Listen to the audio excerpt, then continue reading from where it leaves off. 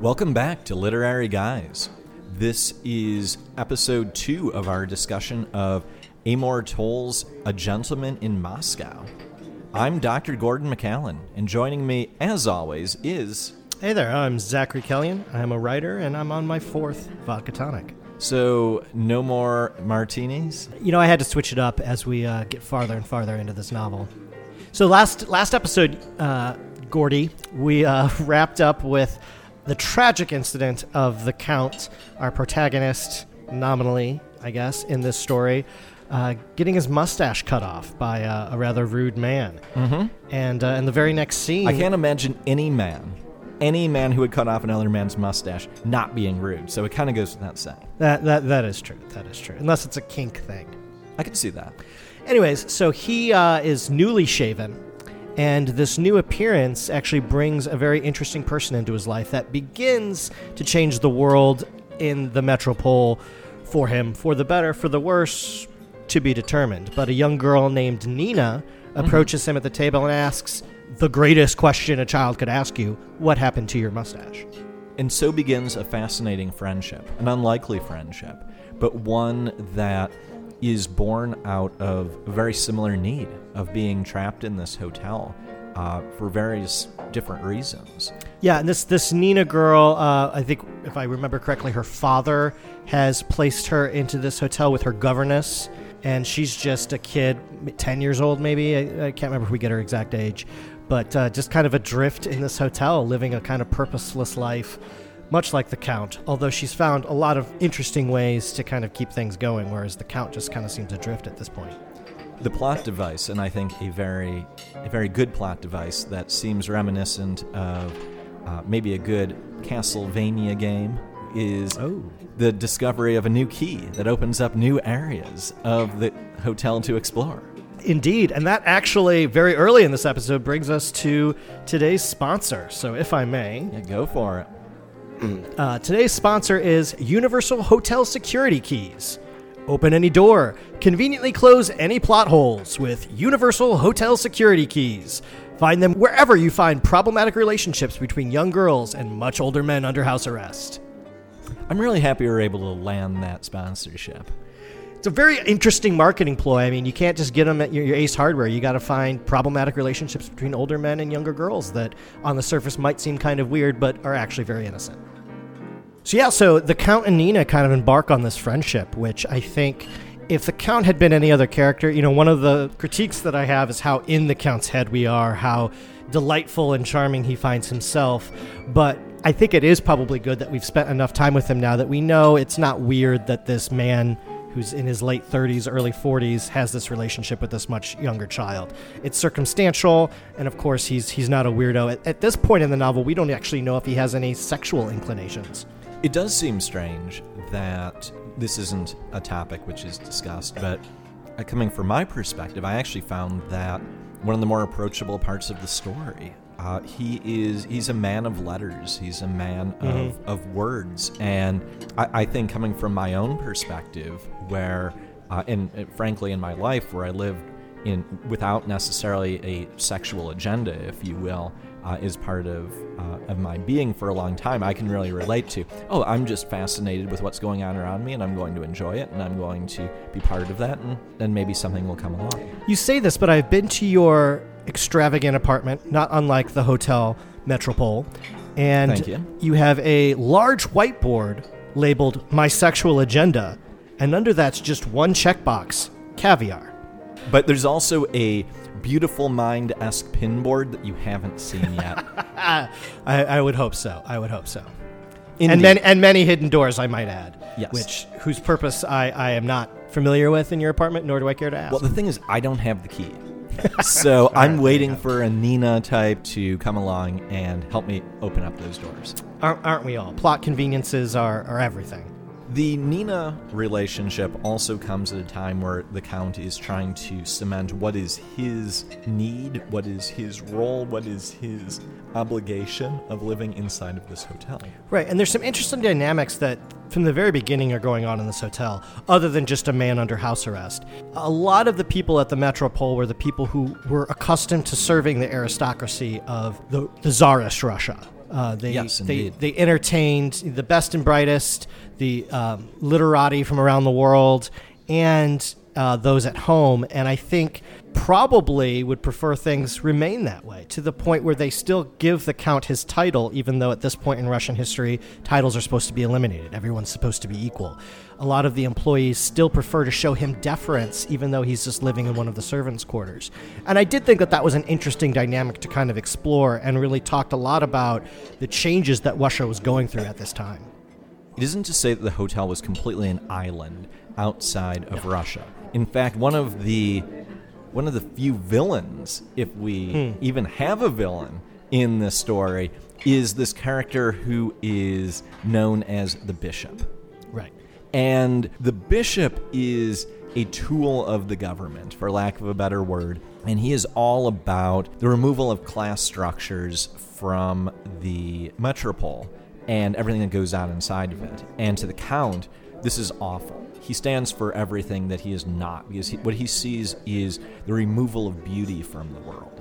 Right. And so in the book, and this happens a little bit later on, but there's an important scene where the Bishop has all of the wine labels removed from the wine cellar so that all of the wine is equal, just like all of the people of Russia should be equal.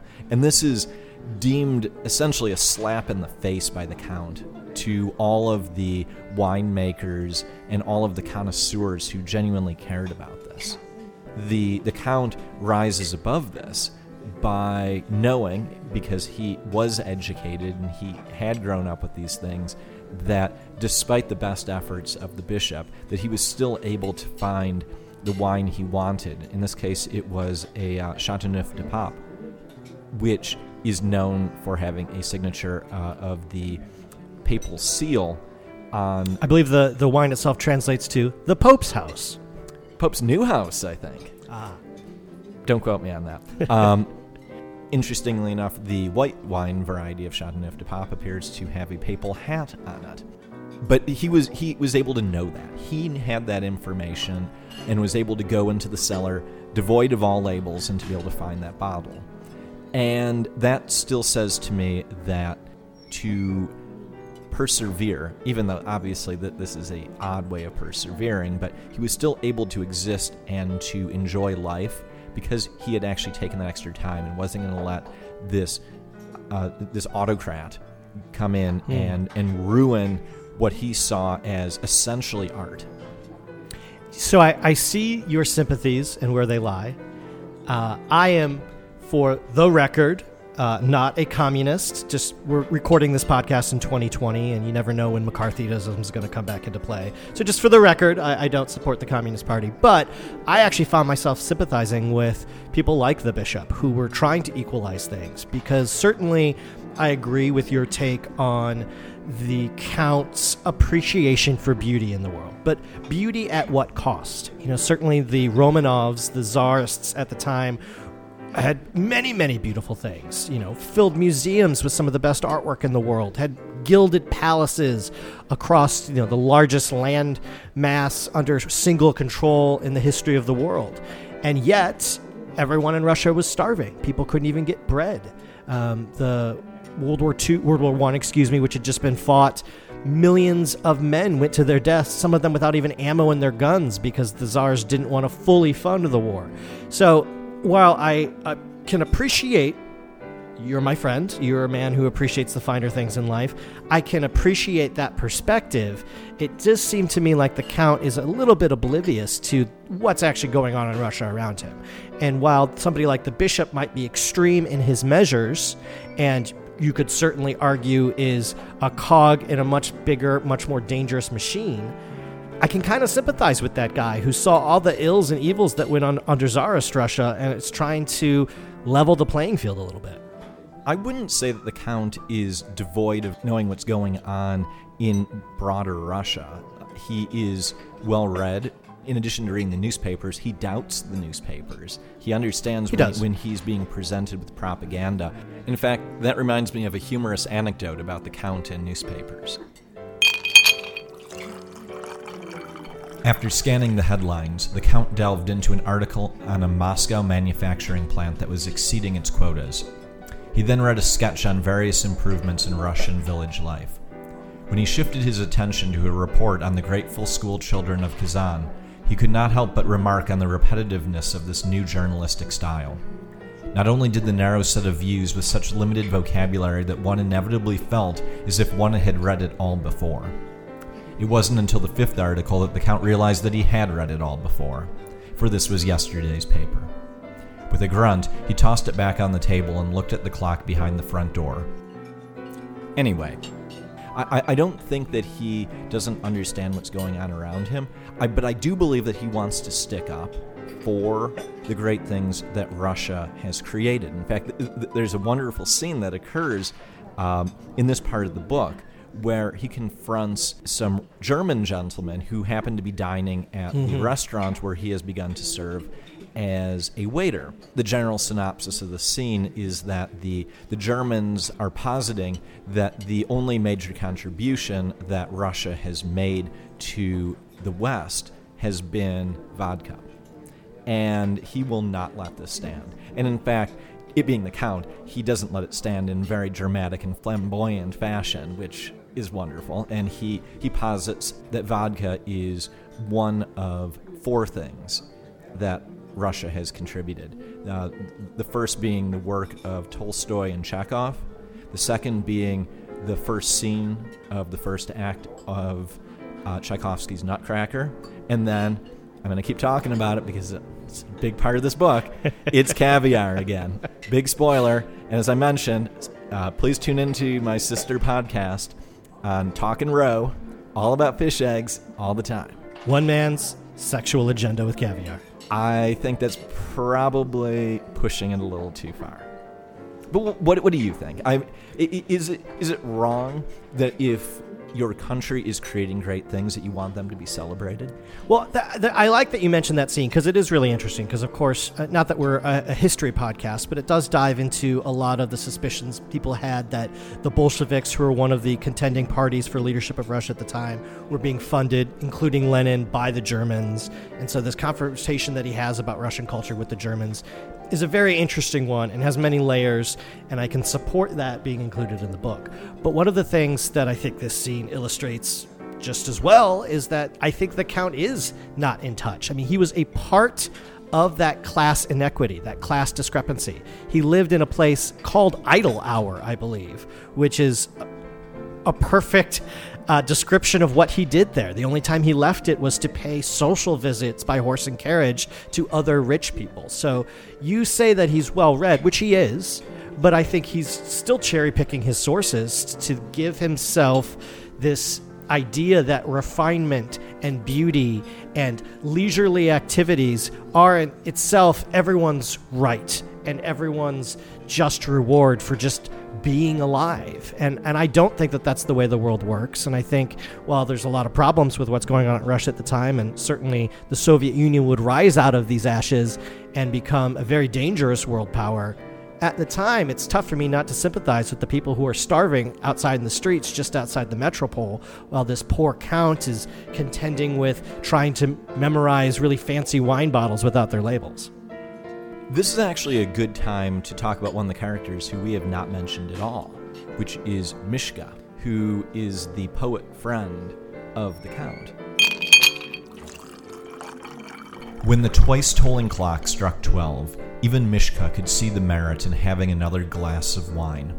And toasts were made not only to the Grand Duke, but to Helena and the Countess, to Russia and Idle Hour, to poverty and pacing, and to every other worthy facet of life that they could think of.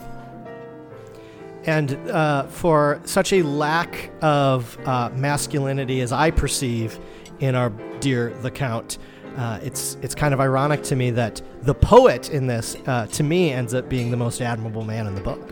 So, do you believe that the political angle that you're talking about here is perhaps best summarized by Mishka? I do. I think Mishka is a man of refinement, a man of arts and letters, a cultured individual. But I think he also realizes the urgency of what is happening in Russia. And whether or not you agree with his agenda and what he's trying to accomplish at the end of the day, I think Mishka is a man who's got agency, a man who's doing things. Spoiler alerts, he's the reason the Count's even alive in the first place. This is true. Who would have imagined, he said, when you were sentenced to life at the Metropole all those years ago, that you had just become the luckiest man in all of Russia? And so for me, seeing men like Mishka who are putting their life on the line, and then seeing somebody like the Count who, is making marginal improvements in the lives of the staff at the Metropole and is, slowly working his influence in over the course of many decades. It's very tough for me to sympathize with a guy like that when there's real men like Mishka out there doing real men's work. You mean writing poems? Correct. Okay. Just so we're on the same page. So, from a plot perspective, we're watching the Count and Nina over the course of about 10 years. Yes. And her growing up and her eventually going off and disappearing from the Metropole and seeing her become a young woman and getting married. Mm-hmm. And in the Count, who is understandably a little conflicted about all of this. And he's just getting these little glimpses of her life. It's interesting with her example of what a man could be in the Count. She marries somebody who I think is very different from the Count, a man who has his own agency and who takes big risks. Well, he can also leave the hotel. That's a good point. I think one of the things that we're glossing over here is another major turning point in the Count's life. The Count gets laid. Indeed. Anna Urbanova. Anna. This is a quintessential example from the book of how I don't relate to the Count as a man. This, at least initial sexual encounter he has with Anna, just happens to him. He has no agency in the situation. She takes complete control and charge of the situation, which certainly for 2020 is admirable and impressive in her own right. I like her as a character. I like that as a dopish man like the Count is slinking away from her bedroom after her sexual conquest. She reminds him to turn out the light as he's leaving. So she's a cool character. She's got agency. She's showing some verve and some get-go. How can I, as a man, relate to the Count where he shows no sexual leanings one way or the other? He doesn't desire to have a family. He doesn't desire the things that at least nominally we're told men should desire in fiction. And yet things like beautiful movie stars are just throwing themselves at him. It didn't strike as true to me. But I would love your thoughts on it. I think your view of the Count is as someone who is perhaps a little bit more sheepish, a little bit more withdrawn. Mm-hmm. And in the way I see him painted is much more of maybe a little bit flamboyant, maybe a little bit of a social butterfly, someone who knows exactly how to interact with someone in a way that captivates. And yes, they had a little bit of interplay, but he still piqued her interest. And that was part of what drew them back together. Like I think maybe the way to put it is that I think the Count is a magnetic person, whether he wants to actively be or not. And if you take that view, I don't think that this is like all by accident or that he played no part in this. No, it was because of who he is. And it's because of who he is that I find him very interesting as a character. So I think the lens that you're putting on top of this would make him unappealing to someone like Anna. But the lens I'm putting on top of it and what makes him a very positive individual is exactly what drew her to him. I think you bring up a very interesting point. I would counter that with, we are, at this stage in the Count's life, mustacheless. And what woman would ever want to bed a man without a mustache? I don't know. You're going to have to answer that one for me. It's just an interesting... I like the twist that you're putting on it. I think that there's something very much to be said about, the concept of men of good breeding and the role that they must play in social situations to be the life of the party, to be the ringleader in terms of entertaining all the guests, being able to fluidly transition between topics. I see your point, and I think in that regard, the Count absolutely has some of those masculine qualities at play. Well, I think that's probably a good point to leave our discussion. We can pick up next time as we transition from the Nina part of the story into the Sophia part of the story and all of the intricacies that brings. I look forward to talking about the Count's other relationship with a much younger girl. There's just no way to say that without it sounding weird. But those of you who've read the novel, those of you who are considering reading the novel, it's not weird. You'll just have to take our word for it. It's not weird at all. No. In fact, there's something kind of sweet about the whole thing. So. And those of you who want to keep abreast of what we're reading, what we're talking about, give us suggestions for what to read in the future, you can follow us at Literary Guise. That's Guise, because we think we're clever, much like the Count. Dr. McCallan, if somebody wants to follow you on Twitter and hear your thoughts on caviar, how might they do so? Just at Gordon McCallan. And if you want to learn about things that I've got published, things that are coming out, or just see great pictures of my dog, you can follow me on social media at Zach Kellyan, ZACKELLIAN. And so with that, this has been Literary Guys signing off.